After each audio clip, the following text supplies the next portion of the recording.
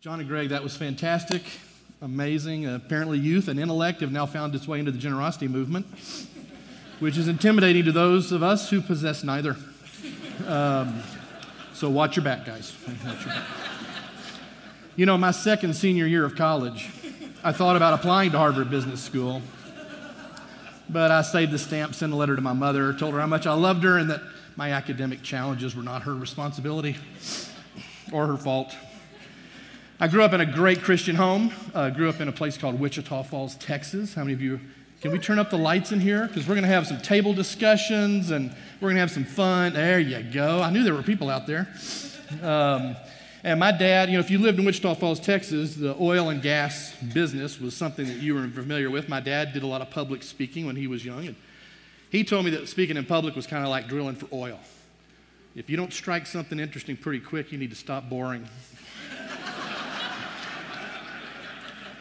So here's what we're doing. We're going to talk about two things. We're trying to talk about planning as it relates to the financial wealth that we have. And we're going to talk about progeny. Now, that's a Harvard word, progeny. That's a big word. We didn't use that word when I was growing up. And the reason I'm using that word, it really means those that are going to come behind you. And so there are different people in different situations here in the audience. So there are grandparents, there are parents, there are those that are not married, that have nieces and nephews and others. So when I talk about progeny or those that are coming behind you, it's a wide spectrum of folks. It's anybody that you might choose to bless with wealth. So I want to start off telling you a quick story about Charlie and Margie. You have some handouts at your table, I hope, or they're on their way. Are they there? Okay. And because this is not that interesting, there's a lot of blanks that you have to fill in, so you're going to have to listen to what I said. Especially you type A people. Got to fill in every one of those blanks. Charlie and Margie. Charlie was a businessman in the southeastern United States that I had a privilege of working with. And Charlie was a very driven, bordering on workaholic. And he just knew how to make things work. And he was very successful. And he was approached by someone who wanted to buy his business. It's actually one of his competitors that wanted to get him out of the market because he had started to grow rapidly and they were concerned about that. And they approached Charlie and they offered him $18 million for his business, which was way beyond anything he ever imagined would happen. He and Margie had good financial planners, and so they sat down, and he had been a saver all his life, so he had plenty of stuff saved up. And the financial planner really told him that if he wanted to, he could give it all away. I mean, he had enough. And so they decided that they were going to do the 14-4 is what he called it. We're going to do 14-4. We're going to give away $14 million, and we're going to keep 4. He and his wife were going to keep 1, and they were going to give $1 million to each of their 3 kids. I knew their kids, great kids, all were married at the time. I think 2 of them had, and maybe all 3 of them had kids at this point. And Charlie and Margie were so excited, they decided to go ahead and basically give their kids their inheritance in advance. So they had their first ever family meeting to tell their kids about this incredible gift they were going to receive and the money that they as a family were going to be able to give away. And they sat down across from their kids, and Charlie told them this story. He was so excited, and he got a blank stare. He was shocked. The kids said basically nothing. In fact, as the conversation started to go along, he found out that the kids basically thought that they were stealing their inheritance from them. And these were good kids, Christian kids, grown up in a Christian church, givers themselves. And it really took them back. Charlie and Margie were bordering on devastating. The kids didn't even say thank you. They were so shocked. They had an entitlement mentality that whatever their dad made really belonged to them whenever he decided to leave this earth. So we want to talk a little bit about how to avoid that kind of a situation, how to think through wealth and your children. And so let's just dive in. I'll give you one more way to think about how we deal with our wealth when we think about God's ownership, and that is that we really are trustees. And a trustee does not get to access everything in the trust. In fact, in our situation, the trustor is God himself, and he actually is also the beneficiary as well. And he puts us in the middle, and he entrusts us with all sorts of different things. I'm going to be talking mostly about financial things, but you're going to find that financial things that we steward, transactional things, relational things, they are all highly connected. Very, very connected. So I'm not trying to be all-encompassing in our conversation this morning, but our goal is that we really want God to look at us and say he trusts us with what he has entrusted to us so that we can shepherd it well. We're going to talk about planning, just fundamental, basic planning. So if you grab your notes, here we go. There are 3 keys to planning. The first one is that planning is not about money. It's about much, much more than that. We steward things much more than just about money. And so when you're going through the process of planning, it's important to realize that it's not just about money. Second thing is that we've seen that people who are well-planned give more, and they give more wisely. People that are not well-planned, well, they kind of get controlled by the stuff that they have versus the other way around. And finally, and we've heard about this on several occasions, we're going to talk a little bit about finish lines in just a few minutes. The first thing, though, that I want to bring up is that on the foundation of the planning process, it's very important as a family. This is something Charlie and Margie just really missed on, really, really missed this, is that they never, ever talked to their kids about the values they had as a family.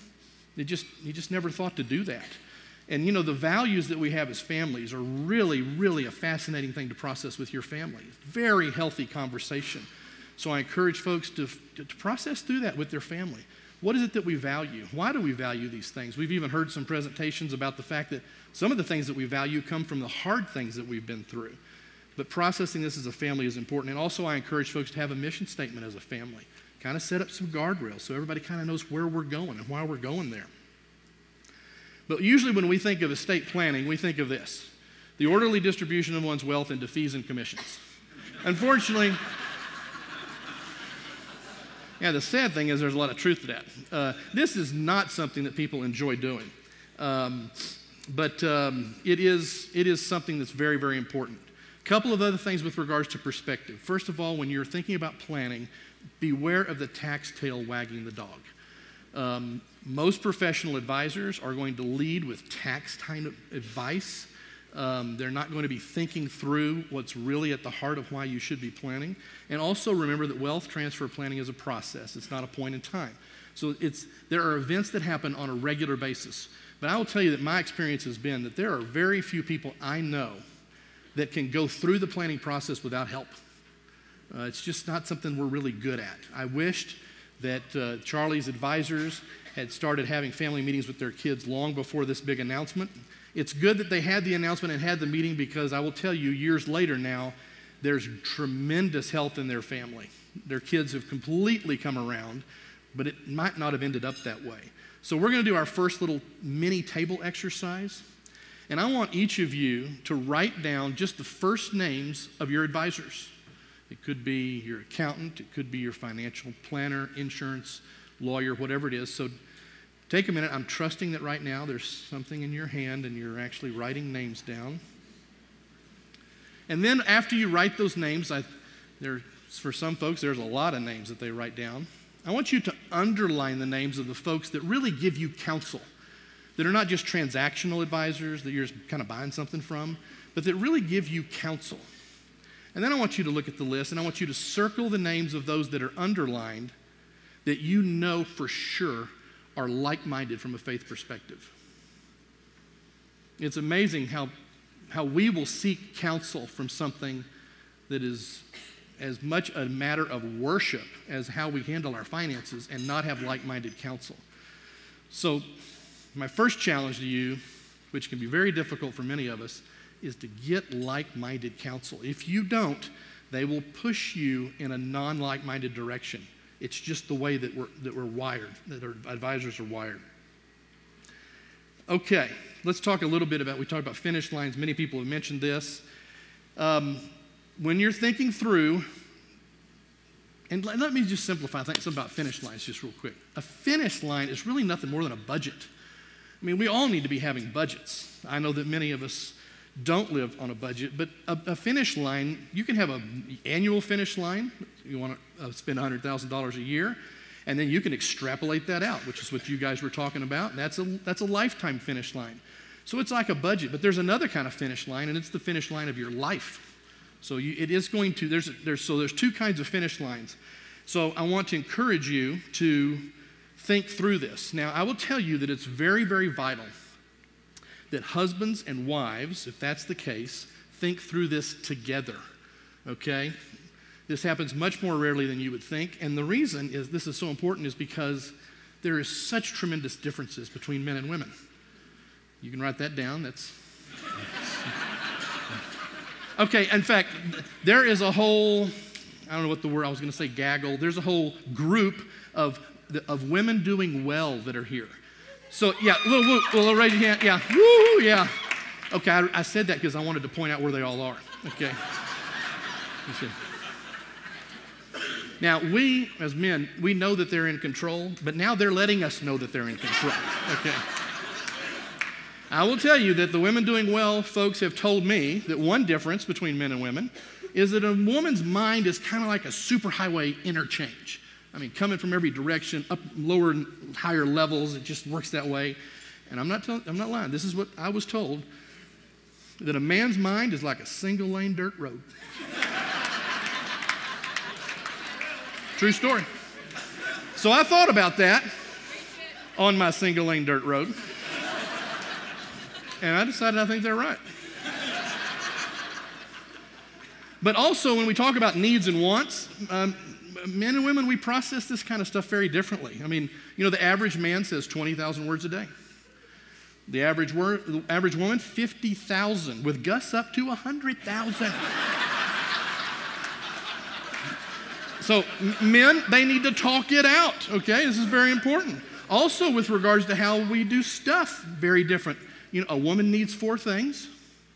She will go out and buy 6. She will return 2 and exchange 1. How many does she have when she's done? 4, that's exactly right. It was a woman that answered that. Men were going, still kind of finding his way on that single lane dirt road right there, just for a second. But you send your man to the grocery store, or he goes to Home Depot and you need 4 or 5 things, how many is he coming back with? Yeah, there's no telling. He's not going, there's no, so shopping, the 4, 6, 1, 4 thing, that's what shopping is. And that's just the way women do that. Men don't do that like that. Also, the thing that just boggles the minds of men is the fact that when women need a new outfit or a dress, what else do they need? Shoes. It's unbelievable. Okay? These things multiply like rabbits. Okay? Now, those of us men who are less wise than we ought to be will actually bring up this point with our wives. And then we will go out and buy a boat. But we'll call it a family investment, okay? Even if it's a bass boat, okay? Okay, so no elbowing here. There's no guilt by proxy. Come on. Goodness gracious. So we got to process these things together. It's very, very important. One other thing is I want you to notice, is the screen, did it go away? It's down here. Okay. We heard Randy talk about this last night. The decisions that we're going to make with regards to our stuff during our life represent a very, very short period of time. But the results and the impact of the decisions that we make with regards to our stuff have eternal consequences. And so that's why I put the long arrow is after. So it looks like the top part is the long part, but really it's what's after that finish line that's the short part. And as we all know, life is short, right? And I thought I would help illustrate this by going to deathclock.com. Deathclock.com is a website you can go and you can figure out when you're going to die. You moan. You put in your age. They ask you if you're optimistic, pessimistic, neutral, your body mass index. They ask if you drink, and they ask specifically how much you drink. They ask where you live. And so I went to deathclock.com and I entered in a few people that are here with us.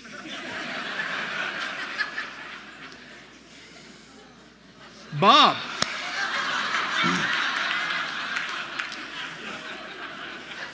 Y'all make plans. I assume it's in Boulder is where we'll come in 2024. So y'all can put that on your Wednesday, March the 9th, 2024. You write that down. Anybody nervous about what's coming up next? I really just want to point out one to you. Hugo, where are you? Back in this area somewhere. I love you. Yeah. Well, first of all, I'm just thankful that Hugo's still with us, okay? I'm very thankful. And matter of fact, I think that we need to thank Hugh and the McClellan Foundation for what they're doing for all this. So.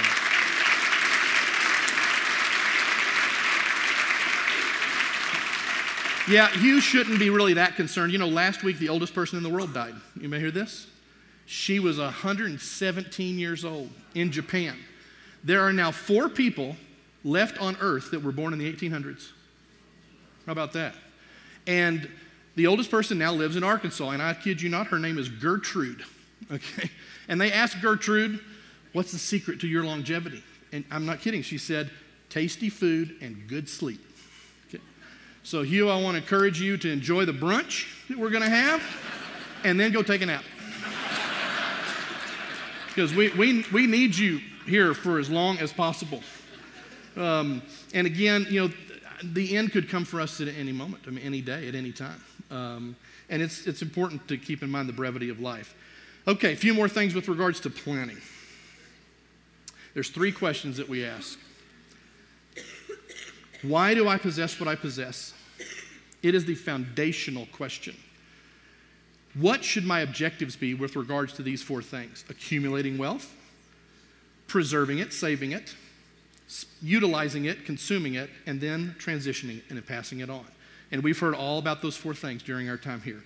And then the last thing that you should process is, now how do I accomplish that after I've figured out those things? In traditional planning, though, it flips it upside down, okay?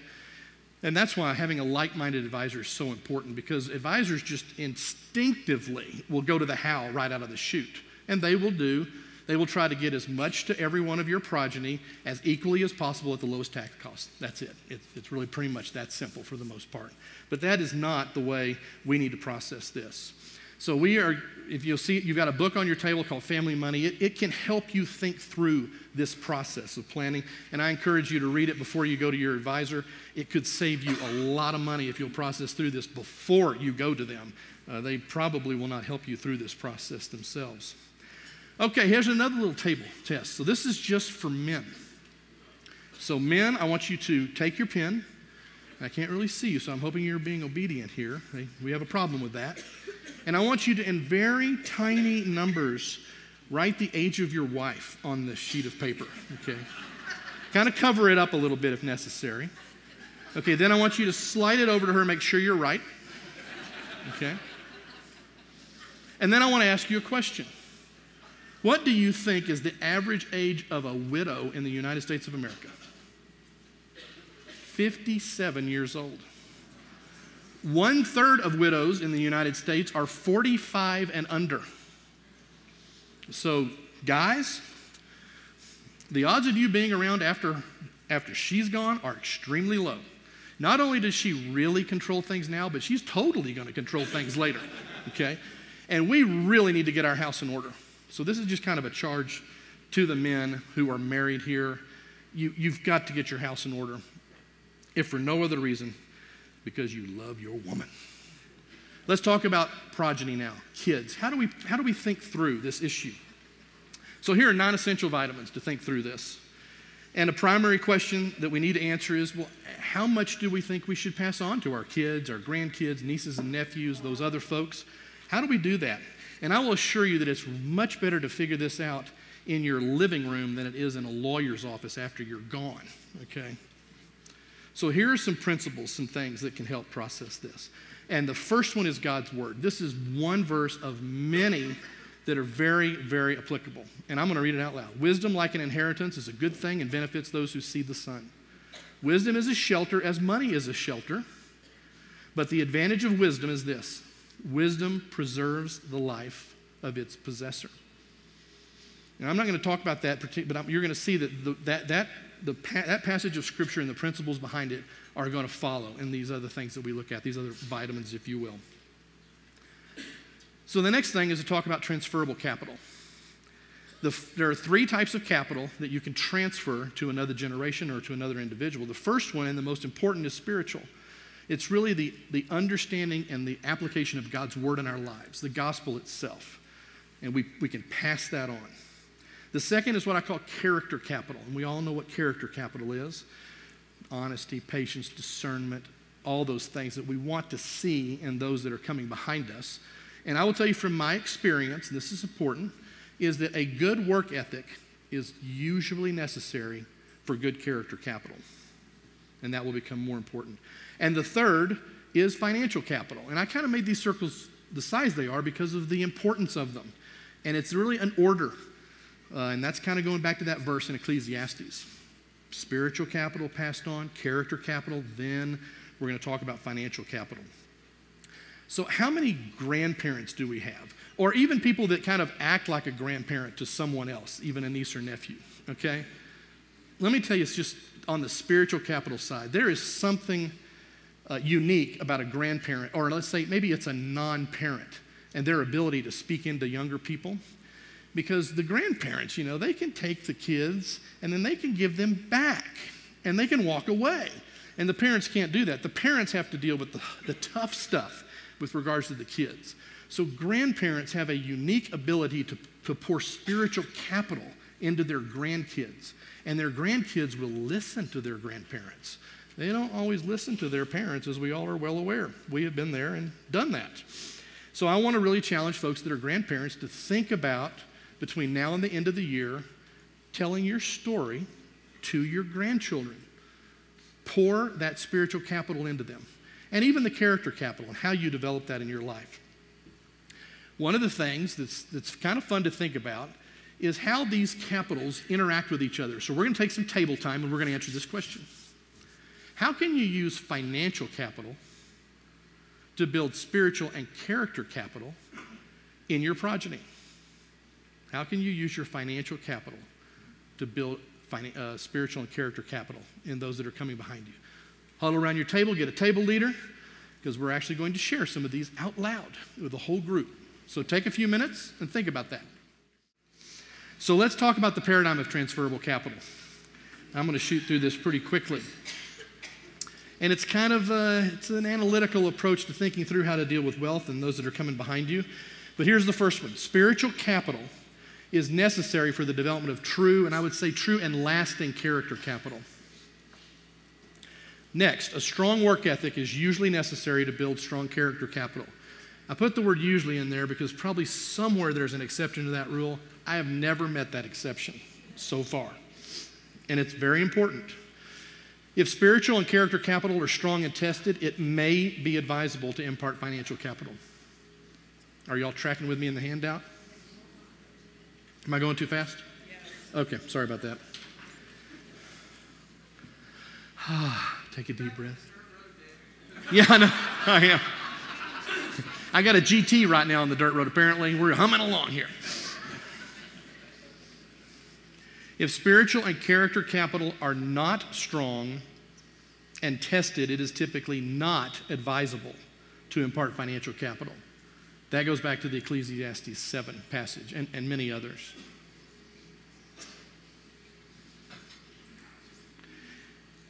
Here's another one. Do no harm.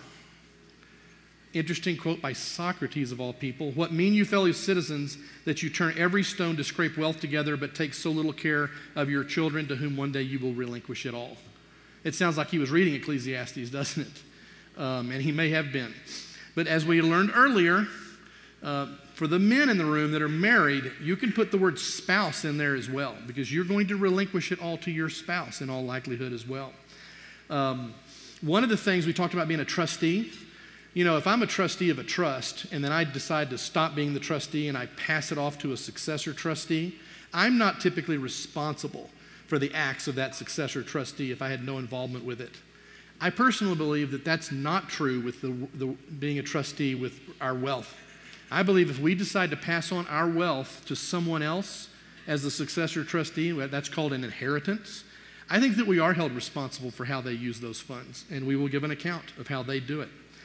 So let's ask some hard questions with regards to passing on wealth. Here they are. Will this transfer of wealth build spiritual capital in my progeny, in my children or grandchildren? Will it build character capital in my children or grandchildren? Will it negatively impact a strong work ethic in my children or progeny? And will it increase their standard of living without them having to work for it? And then I added an extra one at the bottom because I've seen this happen so many times. Will this give Satan an opportunity to bring calamity? And usually I see the calamity among siblings. And I may talk a little bit about that in just a minute. I worked with one gentleman who owned a couple of dozen Burger Kings, and he had other businesses as well. And we were working through this, and he actually came to me with 4 questions he decided he was going to ask himself. He was 45 years old at the time, and here were his questions. How much of my net worth did I receive as an inheritance before I turned 45? What do you think the answer to that question was? 0. And that is there may be somewhat of a magic age to that. It could be a little younger in some cases, but I'm going to talk a little bit about passing on your inheritance early. Was I given the opportunity to develop a strong work ethic prior to receiving an inheritance? And the answer to that question was yes. Was the development of this work ethic important to the development of his character?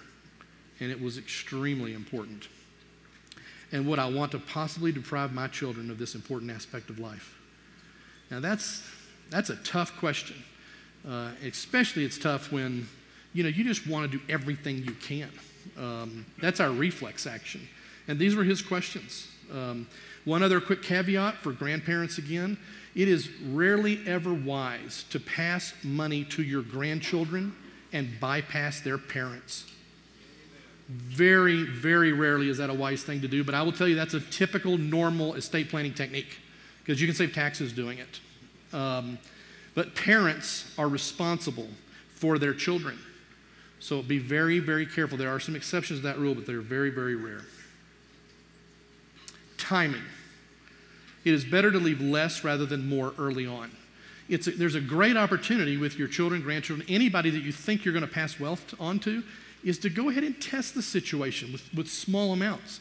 And we have personal wealth and we have charitable wealth. And you can do both. You can give them money that they can spend, and you can also give them money that they can give away. And I encourage folks, do this on a regular basis. And do it as a family together, as we've kind of heard as some descriptions during the conference. And then watch and see how they do. Generational generosity can build spiritual and character capital as well. So as a family, if you will practice generational generosity, it can help build those things. You will learn maybe as much about your children and grandchildren as anything else you can do, is to engage them in that process. Now, I will tell you that Charlie and Margie did not do this at all. It never really even crossed their minds. They were very generous. Their kids were generous. They never thought about engaging their kids in this process ever. And it came back to bite them. And then we heard Nathan Barnhart tell his story. And how cool was that? 6 years old, the Hummer thing. I mean, they are engaged with generational generosity in that family in a significant way. And you could tell, I don't know if Nathan's is still here, but you could just see in his countenance that has made an impact in his life. That's exciting. Necessities. We just heard this. This is redundant. Don't ask how much can we leave our kids. Ask them how much will they need. Are y'all keeping up? And this is another theme. When you're the last speaker at a conference, pretty much everything I'm saying I realize has already been said before in one form or fashion. But this is just kind of a wrap-up, to wrap it all up. Here is a big theme of this conference, and it's the word contentment. We've heard it many, many times, many times. And our goal is to leave behind kids or grandkids or nieces and nephews that are content whatever the circumstances. Man, that is a heritage right there. Russ Crossan, who's the head of Ronald Blue & Company in Atlanta, this is what he says. If we produce kids that are productive and content, it almost doesn't matter how much we leave them. But if our children are consumptive and discontent, we won't be able to leave them enough. They will fly right through it and with amazing speed.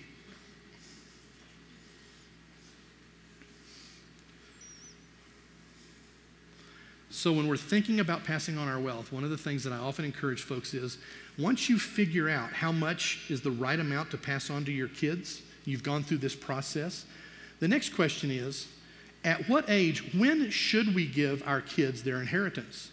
And I'm seeing more and more folks, as they process through this, giving their children their inheritance before they pass away, before the matriarch and patriarch pass away.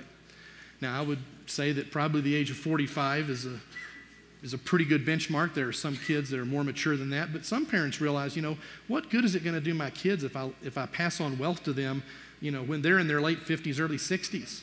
All the major needs that they might have that I could help with were much, much earlier.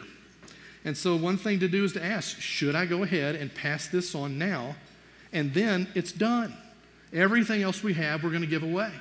So all of the issues that come with passing on wealth generationally can just completely disappear. Just a thought. Equality with great care. Tackle the equality issue with great care. This is a quote by Randy that I think is rarely ever followed when people think about passing on wealth to their children. Very, very rarely. And it says this: the question is not what is fair, but what is right. The real questions are, will your children need your money, and will they use it wisely? Will they need your money, and will they use it wisely?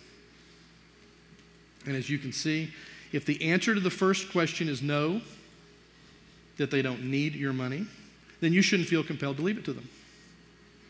If the answer to the second question is no, you should feel compelled not to leave it to them. And that's tough, because kids are different. If the answer is markedly different from child to child, you should deal differently with them according to those real differences. And that takes a lot of thought. I would encourage you to not wait till you're dead, though, to leave things unequally to your children. That will bring calamity. Guarantee it. I've seen it over and over again. And that's why communication while you're alive, and probably with the help of some kind of a planner of some kind to help you in this journey, very, very vital. I was with a family not long ago, and the matriarch and patriarch were sharing about all this and what they were thinking through, and their oldest child said, "Take me out. I have more than I need." They were successful. They were a physician. They said, "Let's just get this off the table. Just completely take me out. Whatever you were going to pass on to me, give it away." How's that? And I said to the mom and dad after we were done, I said, "Now that's a kid that deserves an inheritance right there." And it's true. This is what we want for our kids, our grandkids, the nieces, nephews. When we think about consuming, we want to see them live frugally. When we want to see wealth creation, we want them to work diligently. And with regards to contributing, we want them to give generously. If we can pass those three things on to those that are coming behind us, we will have done well. Okay, so now, if you're seated at a table with your spouse and you're not seated next to them, you need to rearrange. I've noticed that there's sometimes these tables get together with the men on one side and the women on the other. That's not going to work right now. So everybody stand up.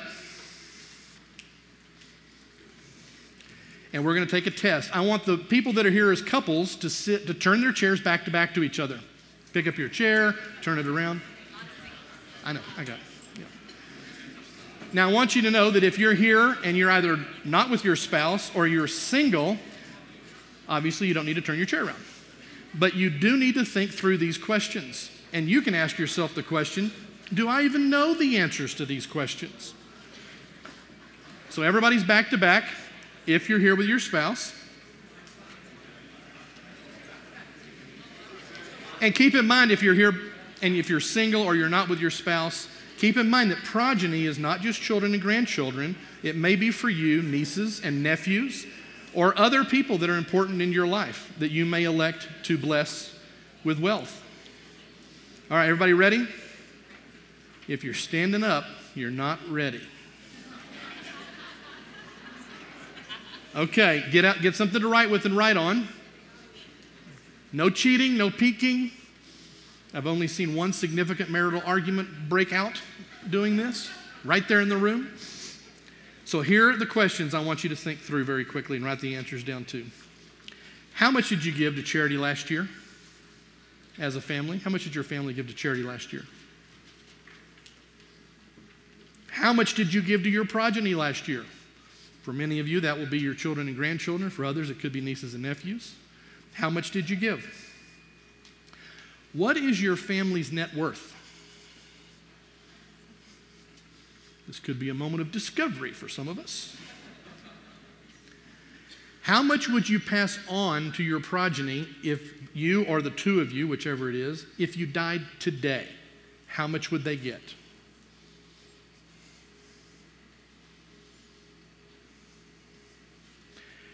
Are your children and grandchildren treated equally in your estate plan? Or it may be nieces and nephews, those that you will pass on well. Are they treated equally? And then the tough question, do you think they should be? And finally, how long ago was it when you updated your estate plan? Because we talked about it being a process. Okay, how are we doing? Okay, here's the fun part. I want you to turn your chairs around and share your answers with each other. Gentlemen, 95% of the time, she is going to ask the question, what do I do now? Because you're going to be gone. What do I do now? And I encourage you to press into this so that the answer to that question is, I know exactly what I'm supposed to do now. I am well prepared, and I'm surrounded by the right people. There will be a family meeting. Guarantee it. You just don't want it to happen in your lawyer's office and your chair be the empty one. That's not where you want your first family meeting to occur. Communication is critical. So I just want to thank you. It's always a privilege to speak to this group. I hope and pray that whatever we've said will enhance the joy of your experience in your journey of generosity. Thank you.